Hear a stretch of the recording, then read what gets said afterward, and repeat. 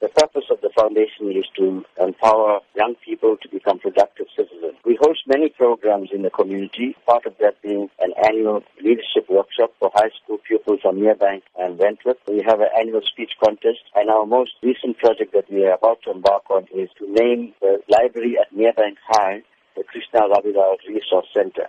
We also have a full-time staff member and an office. So in order to sustain our programs and the office, we're having this fundraising dinner and dance this Friday at the Enchanted Gardens at 6:30 p.m. What can be expected at the event? We're very excited about this fundraising project because the guest speaker that we have is Deputy Finance Minister, Nkabisi Jonas. He is a man of integrity. He has shown that he is not corrupt. He's shown that he cannot be bought.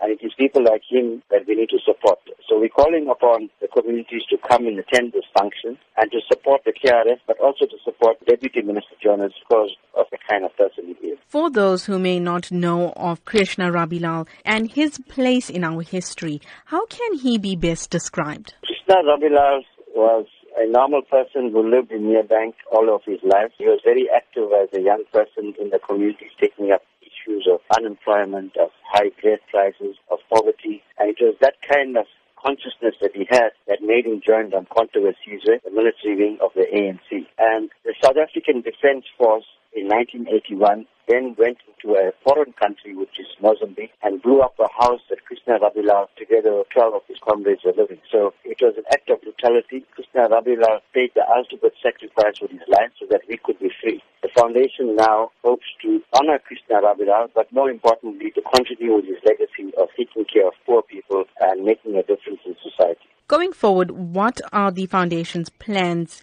We want to have regular monthly meetings with young people from the community of South Durban. We want to start off sports and cultural activities for them so that they become active and join an organization like the KRF. Krishna Rabilal, he attended Merebank High School. He was an excellent pupil. He had an A for maths, a higher grade. But because he failed Afrikaans, he couldn't get entrance into university. So we want to, through this library and the resource center, pass on the legacy of Krishna Rabilal. Future generations of young people must know who he was. And through this process of the library, they'll be able to be educated. And hopefully some of them will want to continue his legacy and get involved in community work.